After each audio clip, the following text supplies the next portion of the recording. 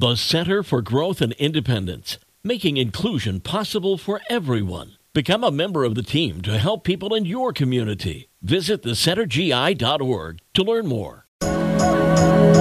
It's the best mix in the morning show on 98.3 The Coast. Ginger Martin here. And as promised, I've got your happy headline from United Federal Credit Union. We get you. Okay, so most of us can't help but smile when we hear about escaped farm animals hanging out on some back roads or somebody's property.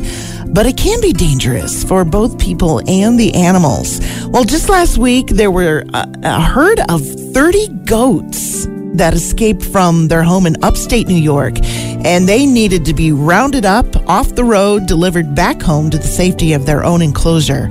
So local police officers were called, of course, and they brought the solution. They brought along their police dog, Pietro. He herded the goats off the road, back to their property, and inside their pen, safe and sound. Now, Pietro's a German Shepherd, so he has that natural herding instinct, of course. But still, officers were amazed at how well he did and how he knew exactly how to move the goats so none of them escaped. And he just kept pushing them in the right direction without any incident. All 30 goats were accounted for. Good boy, Pietro. And it is today's happy headline from United Federal Credit Union. We get you from 98.3 The Coast.